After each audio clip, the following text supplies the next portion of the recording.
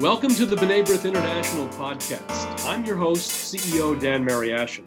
Thank you for spending some time with us today. I'm pleased to have as my guest today Sarah Fainberg, visiting professor of Israeli affairs at Georgetown University's Center for Jewish Civilization and lecturer at Tel Aviv University's Diplomacy and Security Studies program. Dr. Fainberg is an expert on Russia and on anti-Semitism. She previously served as a research fellow at the Institute for National Security Studies in Tel Aviv. She's also the co-author of Secularism on the Edge, Rethinking Church-State Relations in the United States, France, and Israel. I'll be speaking with Dr. Fainberg today about the state of anti-Semitism in Europe and Russian policy in the Middle East and how COVID-19 may have affected it. Welcome to the program, Sarah. Thank you. Good morning, Daniel. It's a pleasure to be here. Before we begin on the issues themselves, you have a very interesting family history. You were born in the Soviet Union. Your father was a dissident. He was imprisoned for a number of years. Family made its way to France. Tell us about that story and how that experience has informed your career and your worldview. Mm-hmm.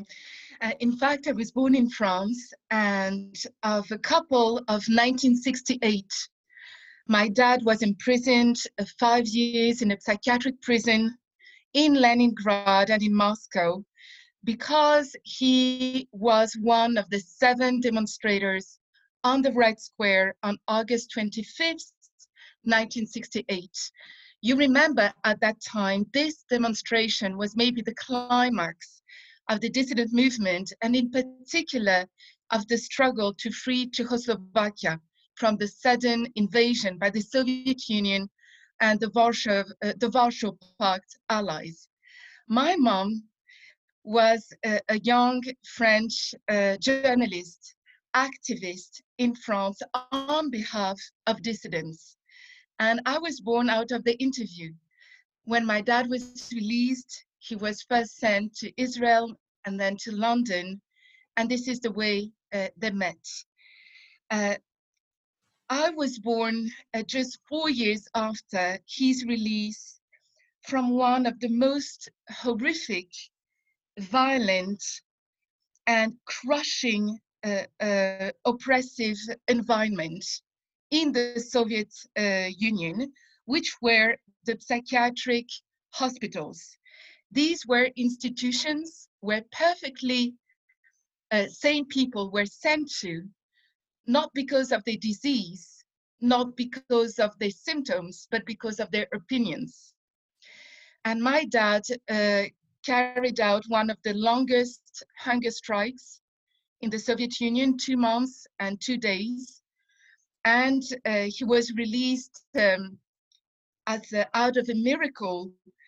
One of the psychiatrists in the prison, Kapitan Lev Nikolaevich Petrov, and a major officer of the Ministry of Internal Affairs, the psychiatric prisons were managed by the KGB and the Ministry of Internal Affairs, decided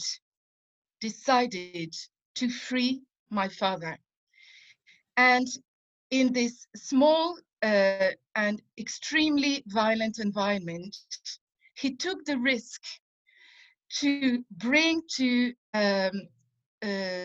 foreign correspondents in Moscow my father's declaration of hunger strike.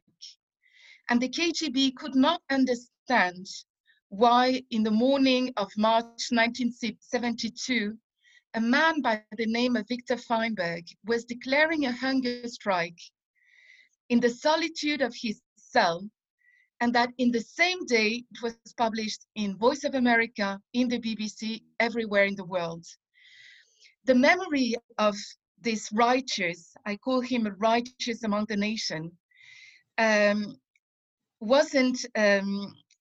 nobody paid a tribute to his memory. He died before the fall of the Soviet Union, and my father couldn't reveal this story in fear of endangering his life. And in fact, a month ago, I did a lecture before the coronavirus situation about him, and I was contacted by the mayor of Ra'anana to have one of the streets of Israel named after Capitan Petrov. So this is Wow. the story. Wow. Wow. Now, you could have gone into any other field, but you went into the field that you did, which is Russian studies and strategic studies. So did this story of your father, did this really have that kind of impact on you, that this is what you were going to do, or you decided later on to do this? You know what, Daniel? You were an activist for the Soviet Jewry movement. And what really informed or formed my worldview as a kid and as a teenager growing up in France was this articulation, marriage between a very, very strong commitment to Israel. The Soviet dissident movement was a movement very, very close to Israel and to the refusnik movement. I will not, you know it better than I do. And on the other hand, and in a way that is completely, you shouldn't separate, inseparable, the human rights concern.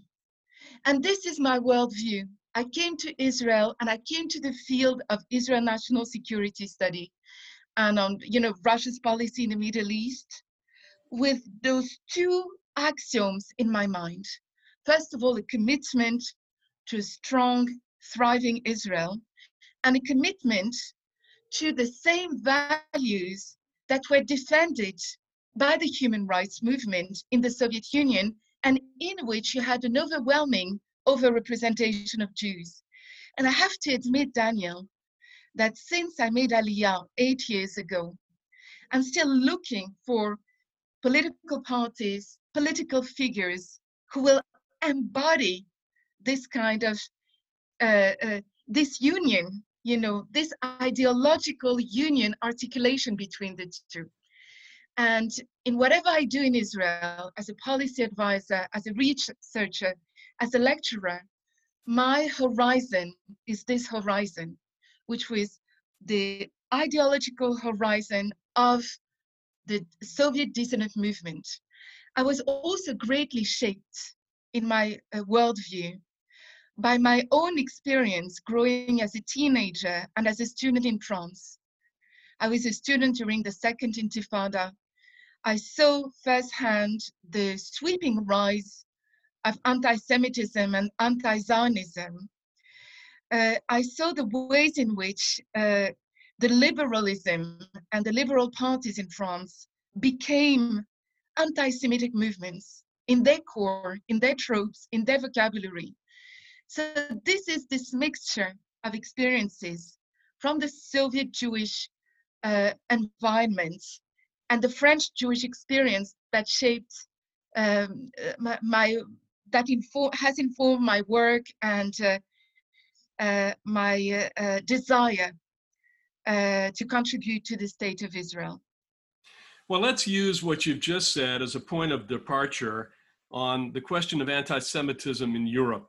France, of course, has been really a focus because of the violent terrorist incidents, many incidents of anti-Semitism. But it's, of course, not just in France. I mean, it is throughout Europe, from the left, from the right, from Islamic extremists.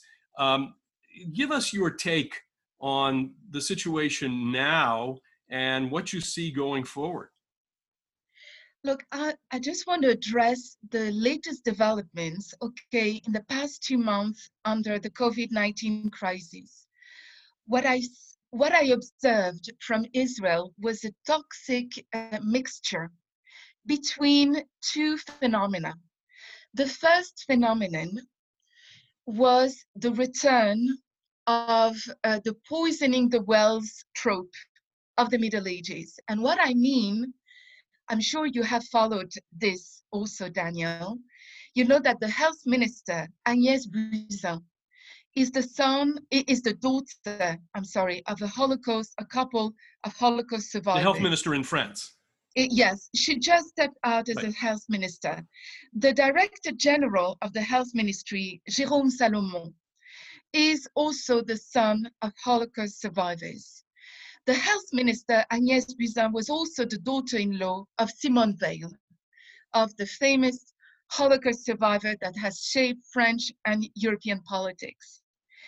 And as I'm looking at the ways in which she's been treated in the press, I'm not talking about extremist, Islamist, far-right Facebook posts. I'm talking about regular journalists. What I'm seeing, Dan, for the first time is a full normalization, mainstreamization of anti-Semitic tropes. And you know, in the 2000s, anti-Semitism belonged mainly to the far left and to the far right, and to the mixture, to the juncture. You know, we've seen it with Dieudonné and Soral. Now there is a mainstreamization. It is suggested, it is insinuated in the mainstream discourse. Why? Because we're not talking about Israel.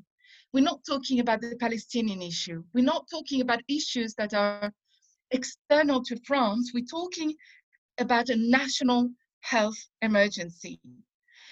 The second element, I've just mentioned the poisoning the wells trope, is the overrepresentation of Jews in the number of victims of COVID-19. You know that France's Jews represent nearly 0.75% of the entire French Jewish population, and they do represent now more than 5% of the casualties and the deaths of the COVID-19's. You know, it started, you can explain it by various factors. First of all, the overwhelming majority of Jews do live in Paris, and Paris was the epicenter of the epidemic. Also, there was a major wave of contagion during Purim, the Purim holiday, like in New York City. So there was this feeling in France that Jews were the super spreaders at the beginning of the COVID-19 disease throughout France. So you put those two elements together, the establishment that has been long associated with the Jews. You remember when Macron was elected, because he worked for Rothschild, he was perceived as a Jewish, a puppet of the Jewish establishment.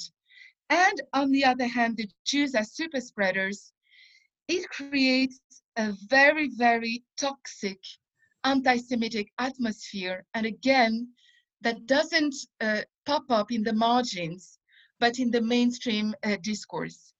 So you ask me how I see things develop. I think we need to take a long-term historical perspective. When we talk about French Jewry, and I worked on this issue with Professor Sarah, whom you interviewed in this podcast, you see that since the 1950s and 60s, you have a decline of this community. Maybe demographically speaking, it's been bolstered by the immigration of North African Jews, but in terms of its intellectual production, in terms of its ability to renew itself, in terms of its connection to the French Republican dream or the French Republican vision, it is hard to see how French Jewry will be able to sustain itself as a model. And I think the COVID-19 crisis may precipitate its downfall. First, because of the financial crisis, the Jews are going to be economically affected. Second, because of the lack of social and political mobilization capacity. And third, because of this rise of anti-Semitism, not in the margins, as I said, but as a mainstream trope that we're seeing spread in the French media and in the French political discourse. I don't think that French Jews will necessarily do aliyah en masse to Israel. We don't have the right numbers for the Jews. As you know, we don't know how many Jews do leave France for Canada, for example, for Montreal or for other cities. But I do think that we're going to see what the French sociologist Danny Trom coined as France without Jews. La France sans les Juifs. France without Jews.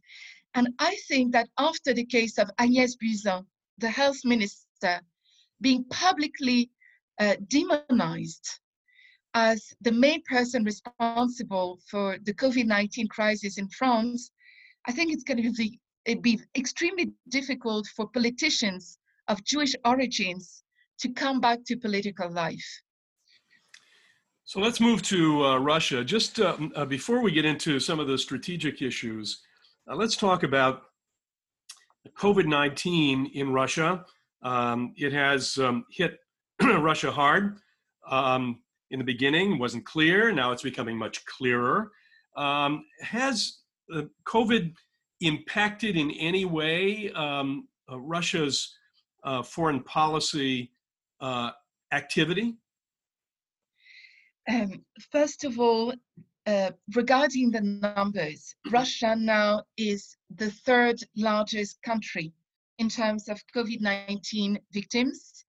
You have over 470,000 people who contracted the virus, over 6,000 deaths.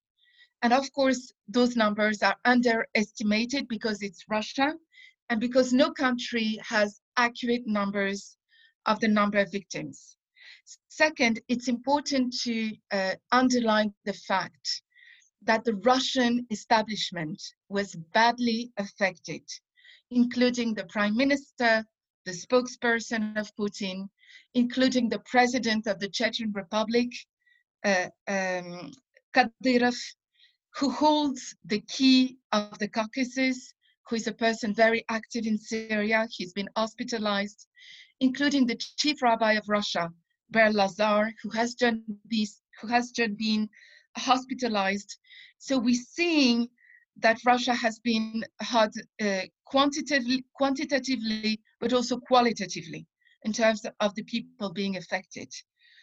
We've seen in terms of its foreign policy that Russia, as other countries, as Iran, as North Korea, as Venezuela, has tried to leverage the crisis to put an end to the American and European economic sanctions.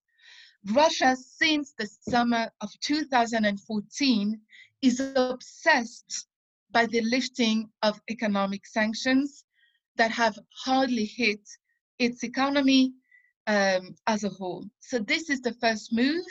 This move did not succeed. The second move that we've seen is an attempt by Russia to use and leverage this crisis as a way of rapprochement with the Trump administration. There's been a lot of dialogue surrounding two main issues. The first one is the exchange of medical aid and support and collaboration surrounding the COVID-19 crisis.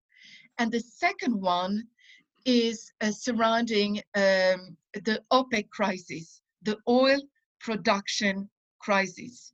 You know that the United States, Saudi Arabia, and Russia ended up with a new deal on April the 12th of significantly cutting the oil production of the 23 OPEC countries. For Russia and Saudi Arabia in particular, these cuts are very, very hard, from 11 million barrels a day to 8.5 million barrels a day. For Russia, it's a major, major economic blow. And Russia used this crisis to leverage some kind of rapprochement with the United States, also leveraging the crisis between the United States and China, using this crisis also to foster some kind of rapprochement. The third area of Russian increased involvement was humanitarian aid across Europe. In Italy, in particular, you know that Italy is by far the most pro-Russian European Western country in terms of collaboration at the strategic level, defense-wise, economic-wise. So Russia conducted a humanitarian assistance policy vis-à-vis Italy, vis-à-vis Serbia also, which is a very important Russian ally in the heart of Europe.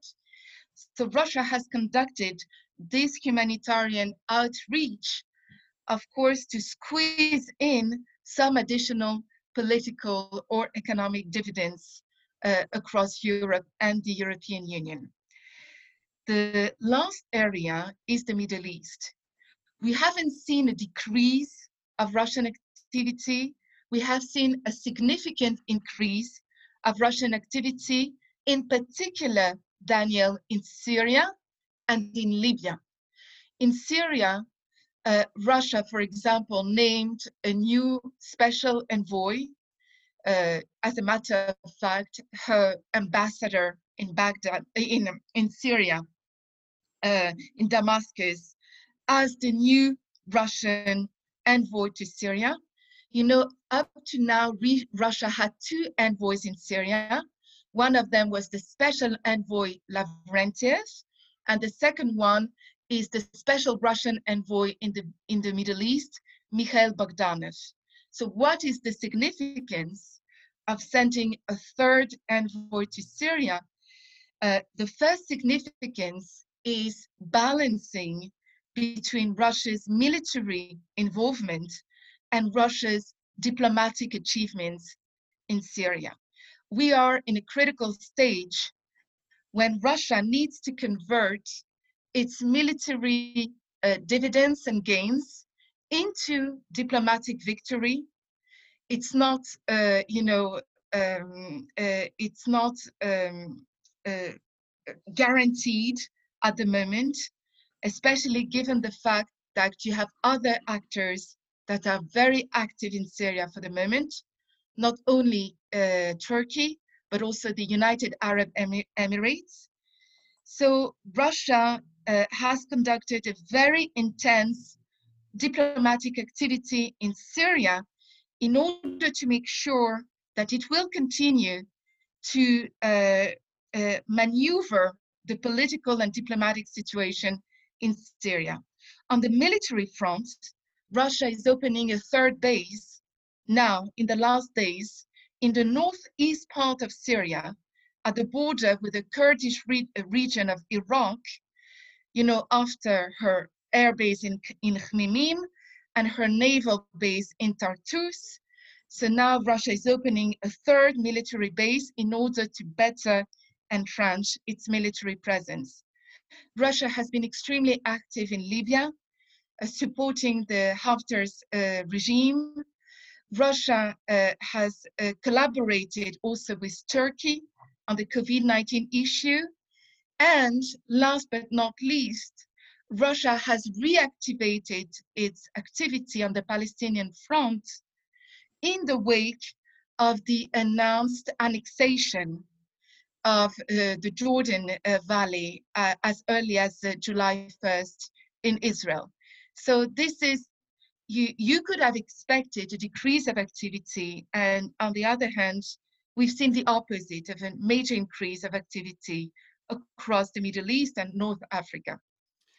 Well, there's another player in Syria, and that's Iran. And the cooperation to preserve the regime of Bashar Assad was with Russians, the Iranians, and their proxies. What is the state of the relations between Russia and Iran on the future of Syria?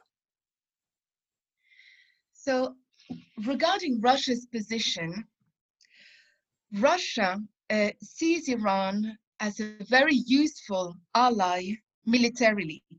You know, if there is a country that paid the price of blood of the Syrian war, this was Iran and the Shiite militias.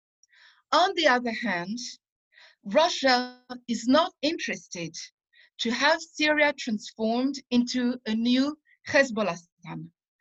Russia is not interested in having Iran having the upper hand in Damascus over the regime of Bashar al-Assad. Russia wants a balanced Syria and a Syria in which it will be able to maintain its economic presence, its diplomatic presence, its military presence.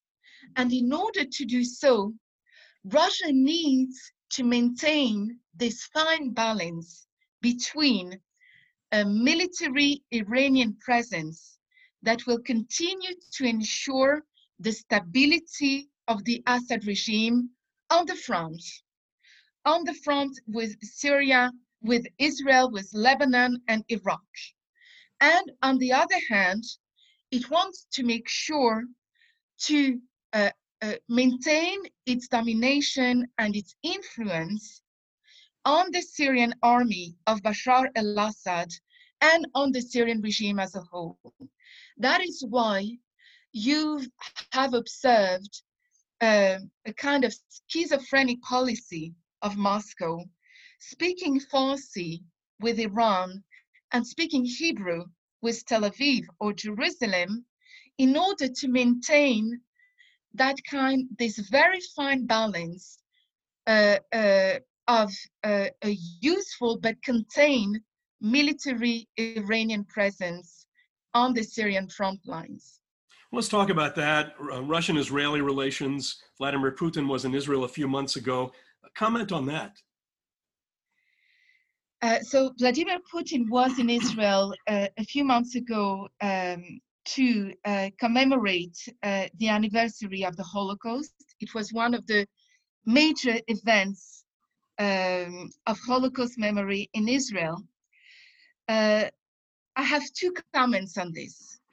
First of all, Russia and Vladimir Putin in particular have a genuine interest today in the preservation of Holocaust memory. And I have to say that from this point of view, whereas Israel is finding itself in a deep crisis with Poland, in a complicated conversation with the Baltic states, situation in Ukraine, for example, in Ukraine? In Ukraine, the situation became different under the presidency of Zelensky and of Poroshenko before. But whereas Israel is finding difficult to speak about the Holocaust with many Eastern European powers, you see in Russia an ally to preserve on the international stage the memory of the Holocaust. Likewise, Russia sees in this dialogue with Israel and in the promotion of Holocaust memory in Israel and via Israel, a way to bolster the legitimacy of its main World War II narrative.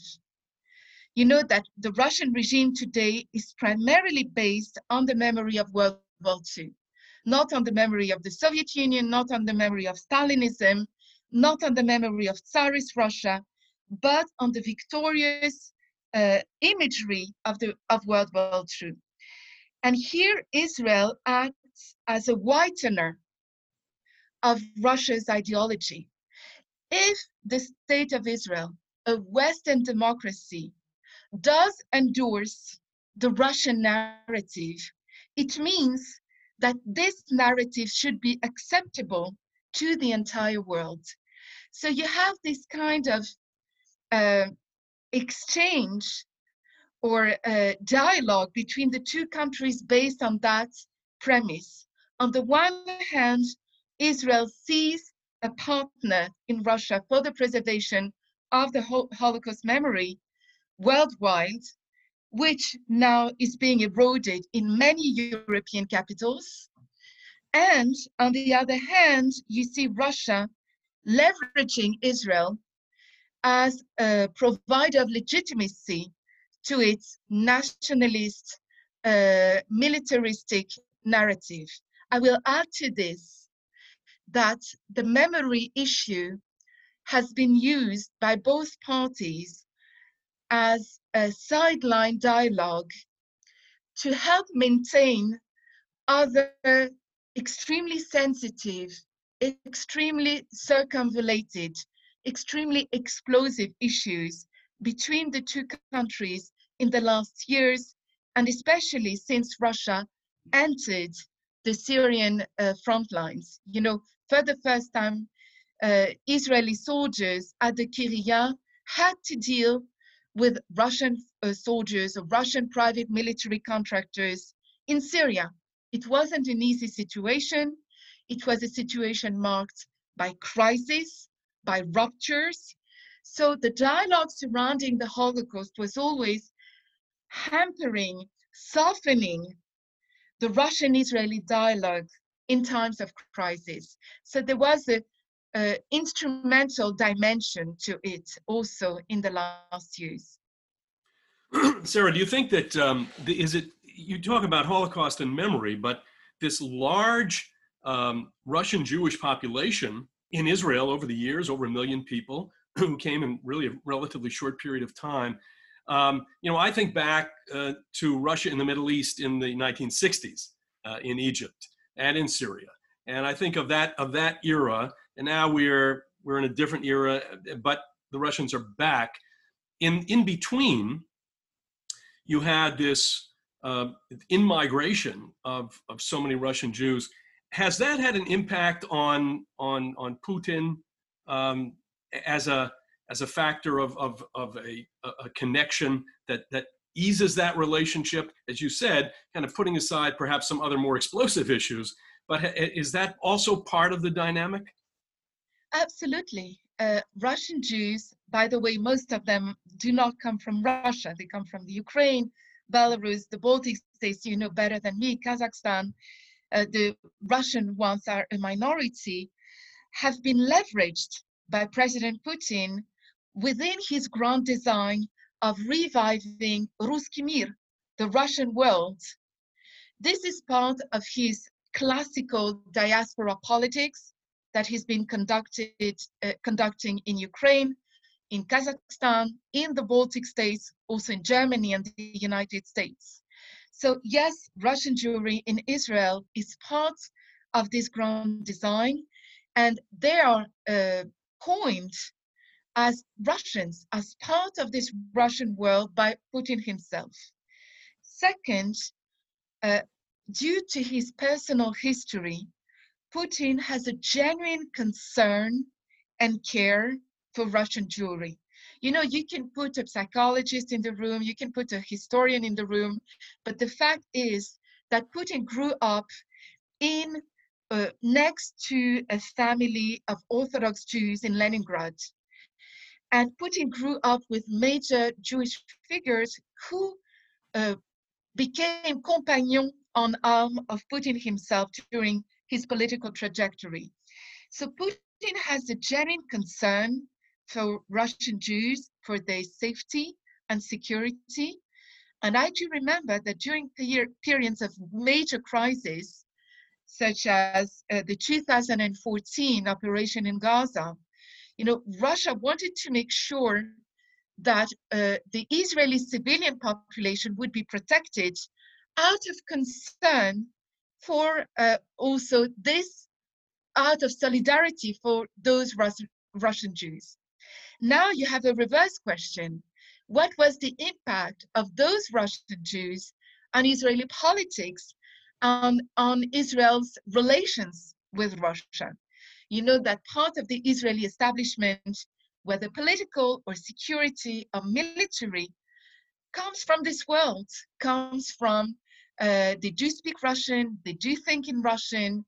Israeli soldiers at the Kiryat dialogued in Russian with their Russian counterparts in Damascus or in Khmimim. So there is this kind of affinity. They share a same Weltanschauung, if you would like to use that expression. And I think that really helped in this Russian-Israeli bilateral relations. If you look at the Russian-Israeli relations from a regional perspective, these are very complicated and balancing and explosive relations. If you look at them from a bilateral perspective, cultural perspective, scientific perspective, technological perspective, these are excellent relations. So this is the kind of tango that Russia and Israel are dancing together. And this tango has some kind of Russian Jewish music of this history that helps that dance going on as well in the background. Sarah, we've got just a little time left, and we didn't really cover Ukraine at any length. But what's your prognosis now for the situation in eastern Ukraine going forward? So 1 year after Zelensky became the president, we've had very, very little progress on the eastern Ukrainian front. The two major progress were, one, the president managed to revive the Normandy format. The negotiations stopped for 3 years, and he was able to reactivate the negotiations between Russia, Ukraine, France, and Germany. And second, he was able to strike a major prisoners exchange. This being said, now the situation is completely frozen, and we have two new elements in mind, to keep in mind. First of all, this war is extremely costly for Russia, economically speaking. And now that we have the COVID crisis going on, you have some voices in Moscow, in the establishment, that are questioning the raison d'être of Russia's systematic aid, including economic aid to Eastern Ukraine. Second, you have the COVID crisis going on in Eastern Ukraine. You've had people who were affected by the virus. We don't know how many people were affected. The eastern part of Ukraine was completely separated from the western part because of this crisis. So all of these elements tend to point to a direction of complete freeze of the conflict, as we've seen in Georgia and Abkhazia and in other frozen conflicts across the Eurasian space. Well, Sarah, thank you very much for joining us. I hope you'll come back. We've really just touched the surface on so many of these issues. Thank you to Sarah Fainberg for joining me today, and thank you for tuning in. If you like what you've heard so far, make sure you never miss a show by clicking the subscribe button wherever you get your podcasts. And be sure to visit our website, b'nai-b'rith.org, to learn about our work, like us on Facebook, and follow us on Twitter. For my guest, Sarah Fainberg, I'm your host, Dan Mariaschin. We'll talk to you next time on the B'nai B'rith International Podcast.